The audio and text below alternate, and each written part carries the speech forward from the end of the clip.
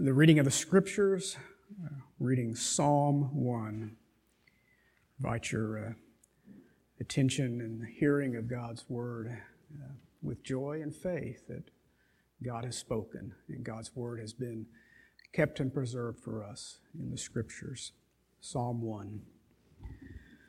Blessed is the man who walks not in the counsel of the wicked, nor stands in the way of sinners, nor sits in the seat of scoffers. But his delight is in the law of the Lord, and on his law he meditates day and night. He is like a tree planted by streams of water that yields its fruit in its season, and its leaf does not wither. In all that he does, he prospers. The wicked are not so, but are like chaff that the wind drives away. Therefore the wicked will not stand in the judgment, nor sinners in the congregation of the righteous. For the Lord knows the way of the righteous, the way of the wicked will perish. Part of our culture in America is the coming and goings of countless seminars on how to find success in whatever field. Academia, passing tests, real estate, investing, fishing, hunting, just countless seminars on how to be successful. But on a cosmic and eschatological scale, the Scriptures are the key because they contain the ultimate definition of success. And if you miss here, nothing else really matters. And so in our text this morning, we learn of a wise man that comes to success and eternal reward, and we also learn of his opposite, the fool who loses everything. Psalm 1, in this regard, is a wisdom psalm. The Hebrew word for wisdom conveys the idea of skill in life, skill in living.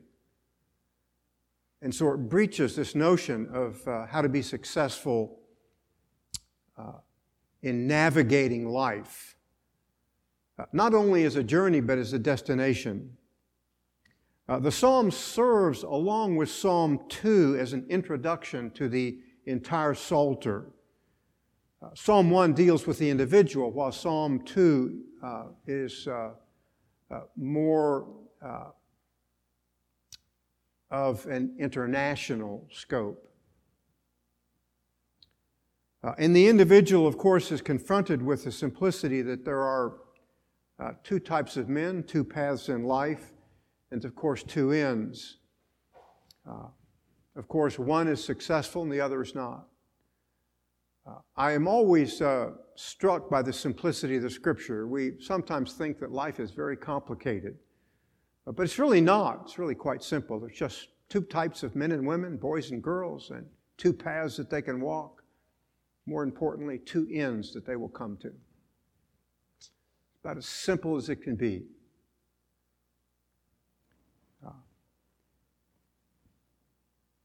And as a wisdom psalm, we are confronted with the reality of these two paths and two men and, of course, two destination. And the terms, of course, are radically important because they're absolute and eternal.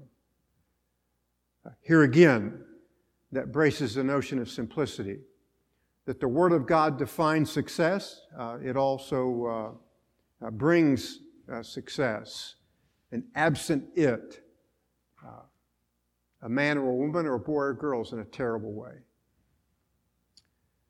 In the first three verses, a wise man is blessed and comes to success and reward. And we learn about the wise man by how God looks at him. What a simple thought. The vast majority of our culture is deeply concerned about how their peers look at them, about how their boss looks at them. And I suppose in a measure there's a place for that. But the more important reality is the simplicity of how does God look at you? And as well, the psalmist reminds us that engaged in that, it's part and parcel of what we do, how we act. In the case of the wise man, God blesses him. And in that blessing, it means he will come to success. There's also this similar notion in the introduction to the Psalter in Psalm 2.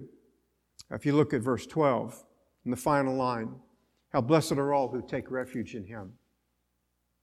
That's how you come to a blessed life. You come to a life that is eminently successful. You find refuge in the living God, in Jesus Christ, in the shadow of His wings for protection and safety in a corrupt and dangerous world. And success, of course, is also partially defined by the end of the fool. And again, the fool is defined by God and not by our culture. The fool may be incredibly intelligent, but if he loses sight of the fact that God defines success and God defines the fool, then he will find himself in a bad way. Look at the end of the psalm. But the way of the wicked will perish. Will perish. He may be smart and brilliant. He may be eminently successful as a salesman, as a people person. He may be one of the greatest engineers that God has ever gifted this earth. But if he doesn't walk upon this path, he will perish.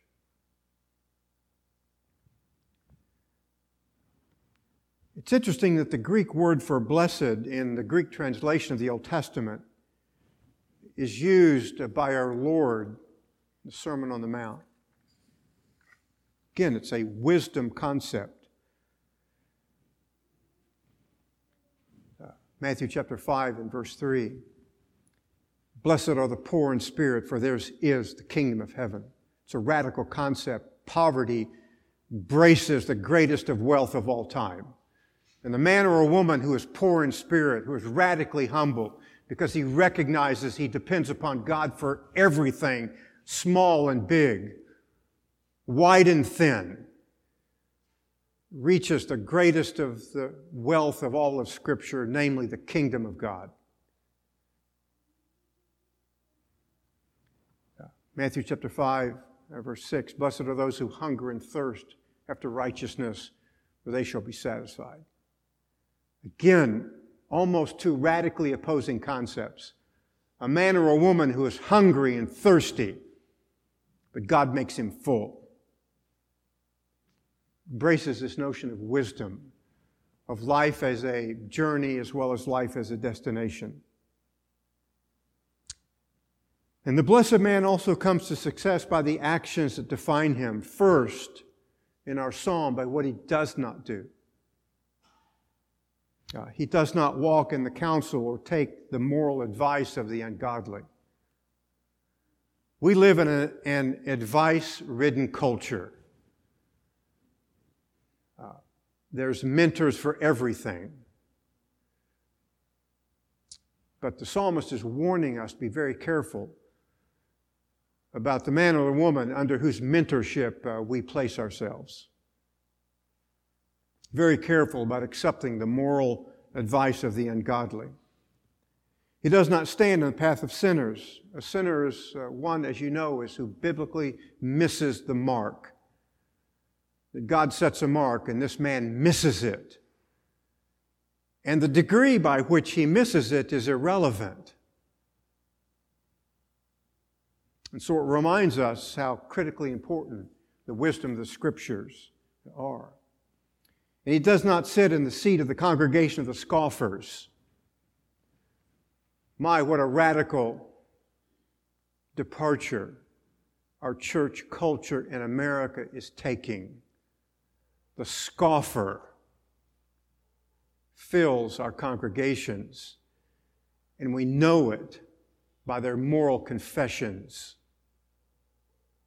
We also know they have radically departed from the Word of God. That is the path of an unwise man or woman. As is obvious, you can see a progression here. A man who walks, stands, finally sits. This is an essential, because a wise man is careful about progression. It's a great illustration, is it not, of be very careful about letting the camel to stick his nose under your tent. If you don't chase him away, he's going to be in the tent. It's the point of progression, that wisdom is a progress and so is folly. Sometimes life is lived by degrees. We start small and we think, well, it's inconsequential. It's only 1 degree. But progression takes hold, and 1 becomes 10, 10 becomes 50, and 50 becomes 100. And that is the way of the fool. Now, we think in terms of dramatic failure, but more tires go flat by slow leaks than they ever do by blowouts. The distillation is that the wise man separates himself from the wrong way. There's a couple of illustrations of this in the Scriptures, I think, that are very important.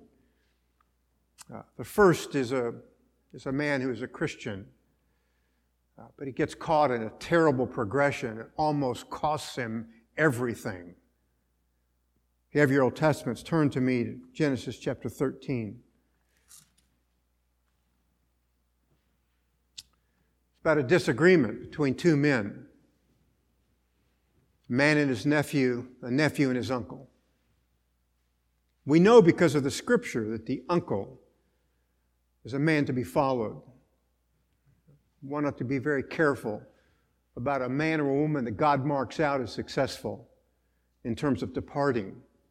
But the nephew departs. Notice Genesis 13, verse 10, and Lot lifted up his eyes and saw all the valley of the Jordan. What he sees is a great garden. It's a radically important verb here, that he lifted up his eyes. It's the same verb used in Genesis 3 of Eve. She saw a tree that was very beautiful, and she is caught. She goes in a terrible way and affects terrible ruin. Look at verses 11, 12. So Lot chose for himself all the valley of the Jordan. And now notice the progression. He makes a choice. And Lot journeyed eastward. He takes a path. Thus they separated from each other. And Abraham settled in the land of Canaan, while Lot settled in the cities of the valley and moved his tents as far as Sodom. So he sees, he journeys. And you find almost the end state. Genesis chapter 19 and verse 1. 2 angels came to Sodom in the evening as Lot was sitting at the gate of Sodom. In other words, he's become a wise man in a terrible city. He's been exalted. He takes a seat of honor at the gate. He's a wise man. People seek his advice. So he looked, he journeyed, and then he takes his seat. He's in a bad way. Be very careful as a Christian about setting in motion a progress that may start so incredibly small. Maybe it's the progress of envy. Maybe it's the progress that you're unhappy with God. Maybe it's the progress of a wrong friend. Be careful. There's another story of progress that comes from the wisdom literature of the Old Testament. Book of the Proverbs, chapter 7. Because the wise man is teaching the young man wisdom, how to be very, very careful with all of the competitive factors at life that can steal your heart and lead you in a bad way. Proverbs chapter 7 speaks to this. in verses 7 and 8. And I saw among the naive, I discerned among the youths, a young man lacking sense, passing through the street near her corner. And he takes the way to her house. So he's standing. He takes a path and walks by the house of an adulterous woman.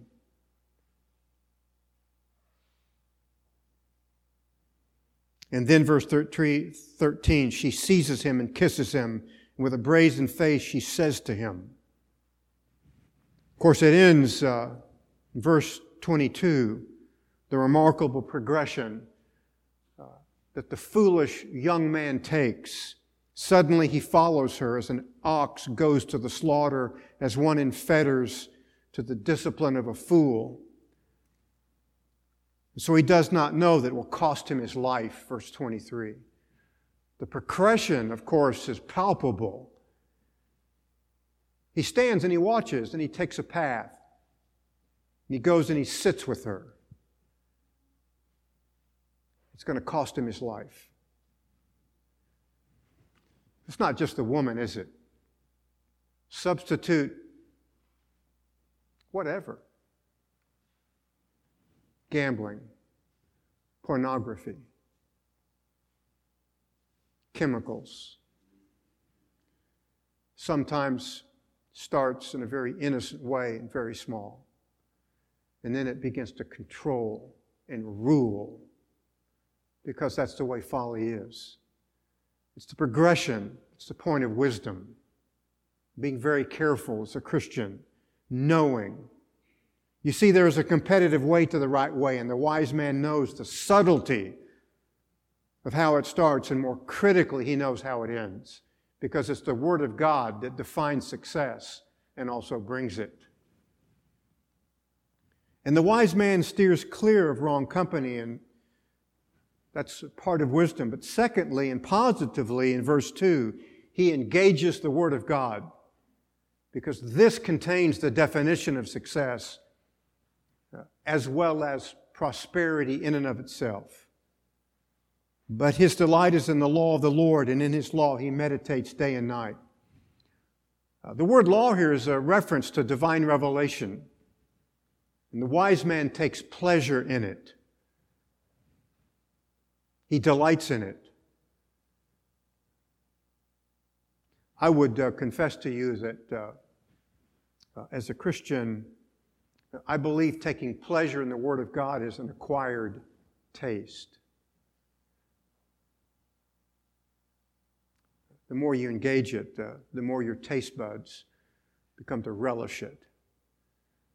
And the more you begin to study, it becomes not just walking through a door, it becomes a journey in and of itself that we know has a marvelous end.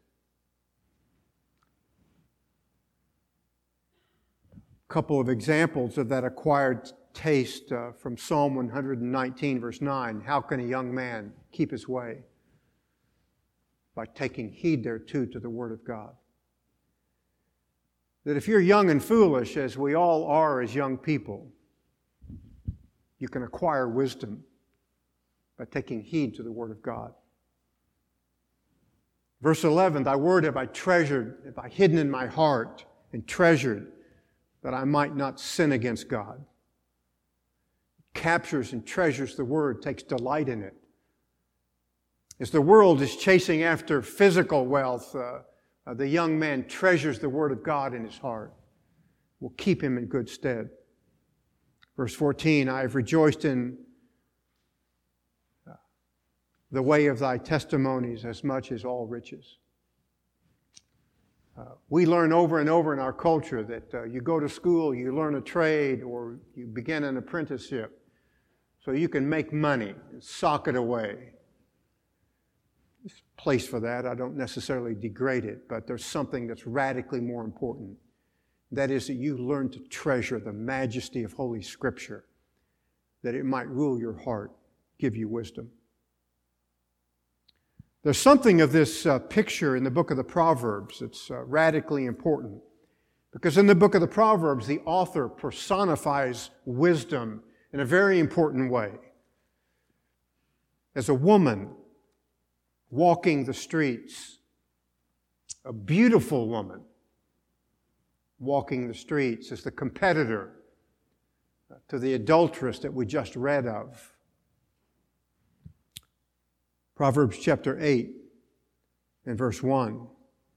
That wisdom call and understanding lift up her voice. She goes in the ways where men and women are, and boys and girls. She begins to call out, "Turn to me, you will find success." Verse 11, "For wisdom is better than jewels, and all desirable things cannot be compared with her." Something of the sum and substance of her cry. That we're chasing seemingly everything in our culture. Wisdom stands before us and cries out, "Wisdom is better than rubies, and all the things that may be desired cannot be compared to wisdom." That you could be a man or a woman or boy and girl in our culture and be impoverished. But if you possess a modicum of the wisdom of Scripture, you are indescribably rich. In a way that you have no idea as to how those riches will come to you and lead you to an end that is incredible. And the wise man also meditates on the Word. He takes pleasure in it. He meditates upon it. I would confess to you that when I read the Daily Oklahoman, I'm simply looking at the titles of the columns. Only if the title grabs me do I read what follows. But the title in and of itself gives me a measure of the news, and I simply pass on. It's not how you can read the Scriptures. You begin to read it, you begin to meditate it, think upon it, mull it over. Perhaps you go to work or go to school or go to a time of leisure, it comes back to you, begins to haunt you as you meditate. This very same word is used in Psalm 2. "Why are the nations in an uproar and the people devising a vain thing?" Devising a vain thing. They are meditating on folly. And they set it into plans. And their plans are to rebel against God. They are meditators just like we are meditators. One right and one the way of the fool. So the wise man hears the instruction, hides it in his heart, reflects upon it, and does it. Now, the merism in the text is so important. And in his law he meditates day and night. Day and night. But as we know, the figure is really everything in between.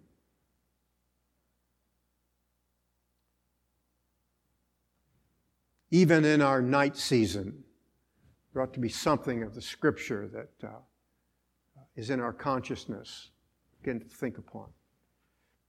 And the key, of course, is thinking on and doing the Word of God.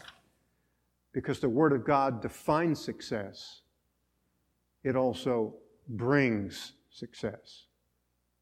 And the result is transformational and rewarding. And that's what we have in verse 3. "And he will be like a tree, firmly planted by streams of waters, which yields its fruit in its season. Its leaf does not wither, and whatever he does, he prospers." So, arboreal metaphor, simile, more targeted, makes a comparison for us. We know from all of the rest of the Scripture it's present and future. We know, for example, that there is a tree in the Garden of Eden. There's also a tree in eternity, Revelation chapter 22, verses 1 and 2.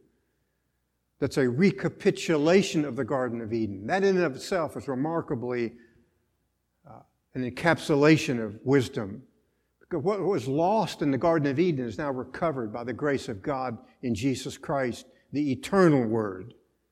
A word in and of itself that defines success and will bring it.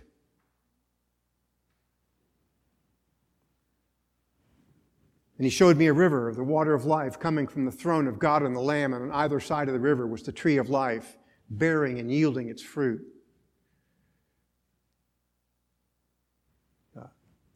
Jeremiah alludes to Psalm 1 in verse 3. Jeremiah chapter 17. It's an important summary of wisdom because, as you know, the prophet is crying out that because of folly, Babylon is going to invade and carry you off into captivity. So what's a person to do? Jeremiah is going to tell us in Jeremiah chapter 17 and verses 7 and 8. Blessed is the man who trusts in the Lord and whose trust is the Lord. For he will be like a tree planted by the water that extends its root by its stream, and it will not fear when the heat comes. But its leaves will be green, it will not be anxious in a year of drought, nor cease to yield fruit. It intensifies the metaphor in the sense that this tree has roots and roots grow. All of us know that we look at a tree, but under the ground, there's the important life of the tree that's extending its root, reaching for moisture. It's the way our soul should be, reaching for the streams of the water of life or the Word of God to sustain us, to keep us, that when the drought comes, we are unaffected. It's important in Jeremiah because the nation's on the brink of captivity. And how are you to act in a nation under judgment? The wise words of Jeremiah chapter 17, verses 7 and 8. The prophet Ezekiel also alludes to Psalm 1. Ezekiel chapter 47, verse 12. And by the river on its bank, on one side and on the other, will grow all kinds of trees for food. Their leaves will not wither, and their fruit will not fail. They will bear every month because their water flows from the sanctuary, and their fruit will be for food, and their leaves for healing. What's important about the collusion of both of these realities is a reminder that we should stay in the Word. And as we do so, we will image eternity. Because if there is a tree in eternity, and we can become a tree now, we are imaging that which is eternal, and that is wisdom. That's profound wisdom. And the Bible defines it, and the Bible also brings the success of it.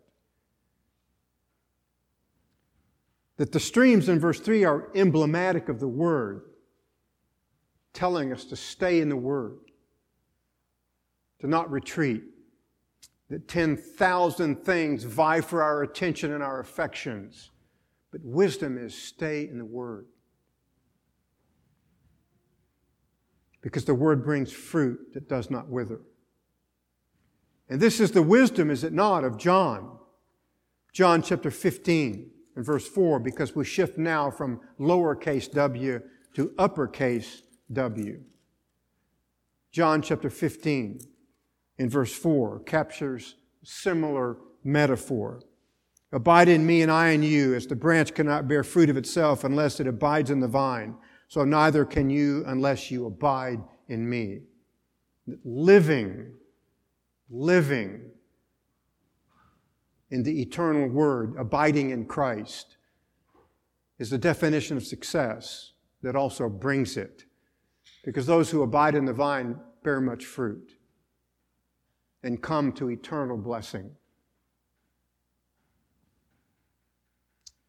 There's another great Old Testament allusion to Psalm 1 and verse 3 found in Joshua chapter 1 in verse 8. This book of the law shall not depart from your mouth, but you shall meditate on it day and night, so that you may be careful to do according to all that is written in it, for then you will make your way prosperous, and then you will have success. This is a new beginning in the life of the nation under a new Moses. The land is a picture for us of eternity. And the word success in Joshua chapter 1 and verse 8 is a wisdom word that defines success in and of itself and also brings it. The three radicals of the Hebrew language that make up that word for prosper are found in the book of Daniel, chapter 11. The context, of course, is wisdom. Daniel chapter 11, verse 32 reads, "But the people who know God shall be strong and do great things." But then notice how they are defined in the following verse, in verse 33. "And those who have insight." Again, the same radicals of the Hebrew language as found in Joshua chapter 1 and verse 8, being prosperous. These have insight among the people. They know that it's a terribly dangerous time, but they are wise and they have insight as to what is going on. Be very careful to be loyal to God. And there is a radical notion of wisdom in and of itself, that loyalty to God cannot be bought and ought not to be sold. And if you are loyal to God, you will come to success. These same radicals are found in Daniel chapter 12 and verse 3. "And those who have insight will shine brightly like the brightness of the expanse of heaven. And those who lead many to righteousness like the stars forever and ever." That we live in a world in which loyalty is almost a forgotten term. But the wise man knows that in good times and bad, to be loyal to God is wisdom. And wisdom that means loyalty cannot be bought and sold, like it's something that's cheap and be cast away like a worn-out piece of clothing. In other words, this is a life that comes to a successful conclusion because one knows and is transformed by the Word of God. This is the real key to success. I don't have any problem necessarily with going to seminars to teach you to be successful. We go to school, different manners or forms, and we try to learn a skill in living so that we can make a living. But the Bible teaches us a skill as to how to live a better life that God will prosper and bring to a successful conclusion, blessed by God, so that we might shine like the stars of the bright expanse of heaven.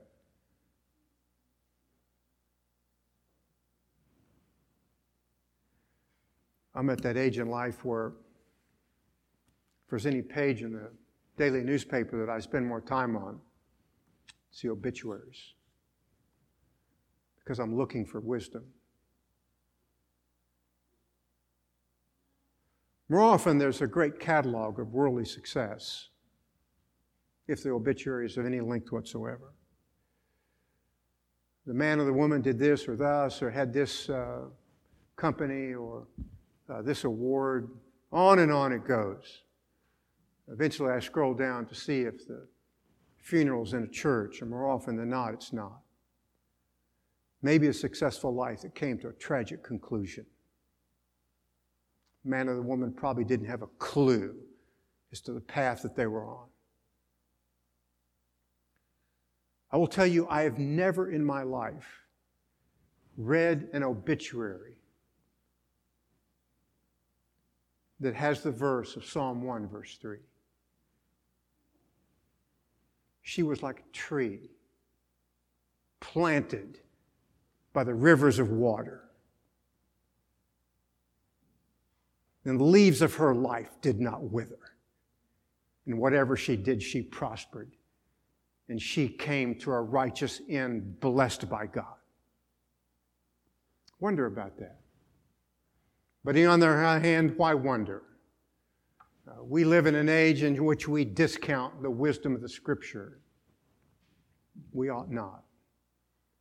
Maybe someday I'll read that obituary and know that perhaps there's been a revival, at least in the life of one. It's a great number of wise people in the Scripture. Thought about the life of Joseph. He was carried into slavery, thrown into prison, but in the end he prospered throughout because he was a wise man, and that wisdom was given to him by God. It's a great lesson about wisdom. You spend time in it, but ultimately God gifts it to you internally. It is in the Word, but it's also in the eternal Word, Jesus Christ, that becomes an internal transformational event in which the Word not only defines success, but brings it. I thought about this in terms of a wise woman. There's a wise woman in the Old Testament. The king of Israel, Solomon, promises her that if she will join his harem, he will bestow upon her a life of leisure and wealth and luxury and security beyond her wildest dreams. What a temptation. I suspect most women would jump at the chance. I mean, think about it. To live in the house of the king with incredible wealth, everything you could ever imagine in terms of luxury, and pleasures. And one of the controlling factors of all of our lives, security. Man, if you could join the harem of Solomon, you would have it all.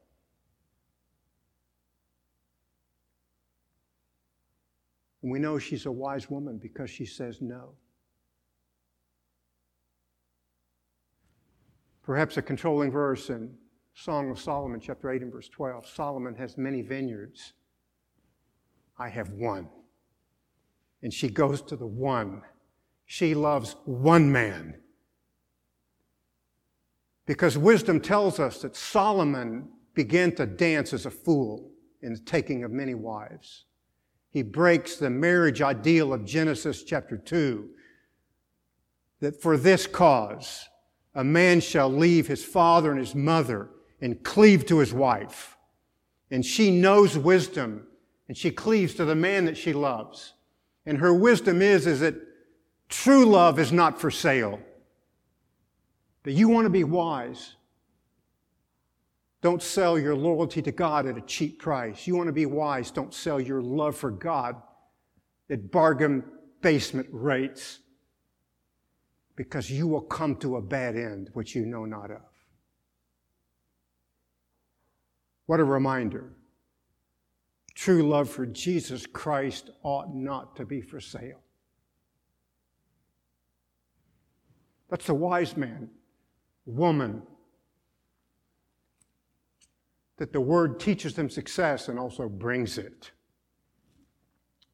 Let's look at the contrast, verses 4 to 6. A foolish man loses everything and comes to eternal ruin.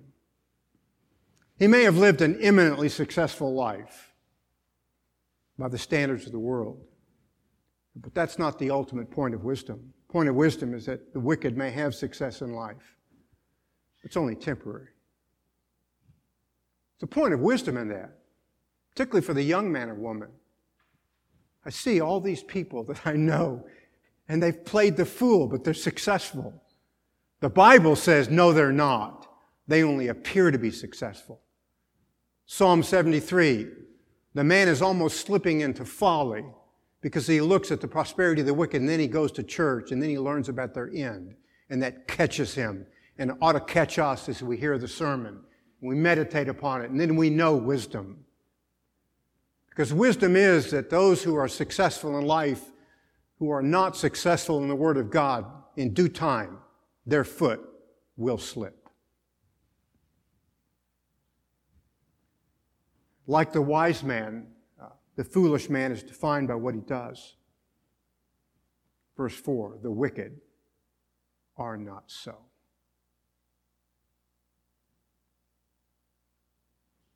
He lives a life in contrast to the wise man. He walks, he stands, and he sits with folly. The simile, much like there was a simile defining the wise man, there was a simile that defines the man who engages folly. Defines him as chaff. In the winnowing of grain, husks were blown away by the wind, meaning that he will come to nothing. He will be separated out. The threshing floors, they would toss the grain, the kernels would be left, and the chaff would be blown away by the wind. That is the man who perhaps is eminently successful. His pedigree in the obituary section of the Daily Oklahoman is long and distinguished, and many may attend his funeral service. But if he knows not the Lord Jesus Christ, the word lowercase and the word uppercase, judgment will blow him away and he will come to nothing. It's like the words of Jesus Christ in Matthew chapter 3 and verse 12, and the winnowing fork is in his hands, and he will gather his wheat, but he will burn up the chaff. It's a life that comes to ruin because it was absent the Word of God, lowercase and uppercase. And you and I know from Psalm 1 that the Word defines success, not the world. And the Word of God also brings success. Kidner, in his commentary in Psalm 1, describes him as a man of straw that would be blown away like straw in the wind. The point of wisdom is that there is a wind that's going to come, sift our lives. And that's why we hide the Word of God in our hearts. And that's why we take refuge under the eternal Word, Jesus Christ. It's an eternal place of safety. The conclusion is that he will not arise or come through the judgment or take his seat in the assembly of the righteous. He rejected the Word of God in his life, so the Word of God will reject him in eternity. That's the end state. It's a journey that was taken, also has a destination. We just don't think in those terms in America. We think only of the journey. It's a destination that's critical. How you start determines how you will end. The final verse is a summary of the entire matter. For the Lord knows the way of the righteous, but the way of the wicked will perish. The Lord knows. The Hebrew text is literally a participle, knowing. The Lord's knowing of the way of the righteous. It's much more than cognition. It speaks to intimacy and personal engagement.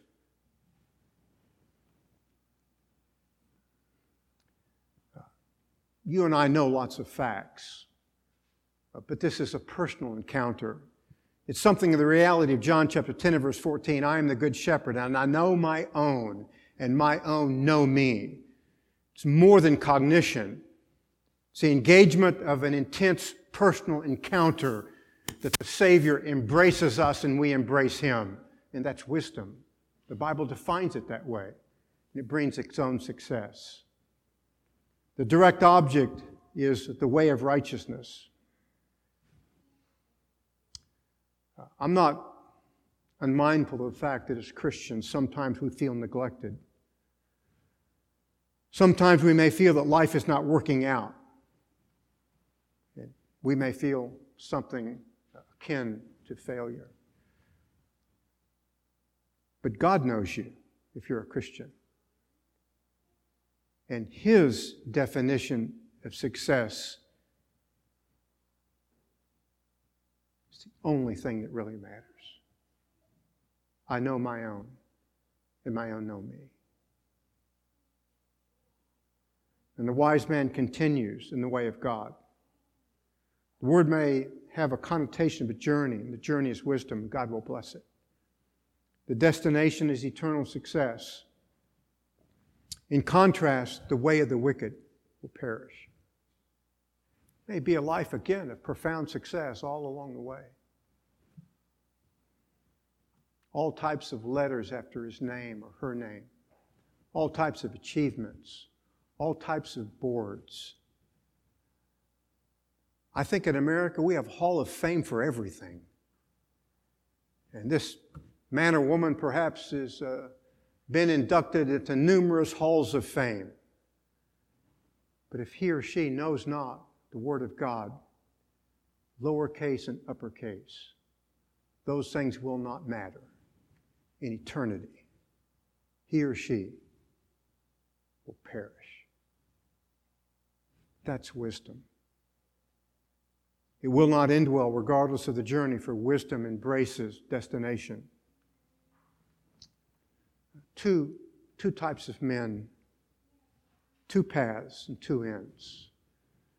You and I now know wisdom, the definition of success, the Word of God, lowercase, and the Word of God, uppercase, Jesus Christ, the eternal Word of God. You go there. You may never be inducted into a Hall of Fame, but you will come to unimaginable success because that's what Lady Wisdom promises us. Embrace her. Dance with her. Hold her near. And she will never let you go. And you will enter the house of God. And your table will be full. And your cup will run over. That God's Word defines success. And His Word's the provision for it. If you're here this morning and you're not a Christian, the eternal Word of God in Jesus Christ is the only haven of safety in a world that one day will embrace eternal judgment. If you're a person that maybe perhaps you are a Christian and you're wanting of success in life, this is real success. Follow her, and she will lead you to an end state of absolute eternal success. And may God bless your journey. For His destination is the greatest of all ends. And may His Word pursue you as much as you pursue it for the glory of God. May our hearts know wisdom, lowercase and uppercase, in light of the eternal promises of the Scriptures.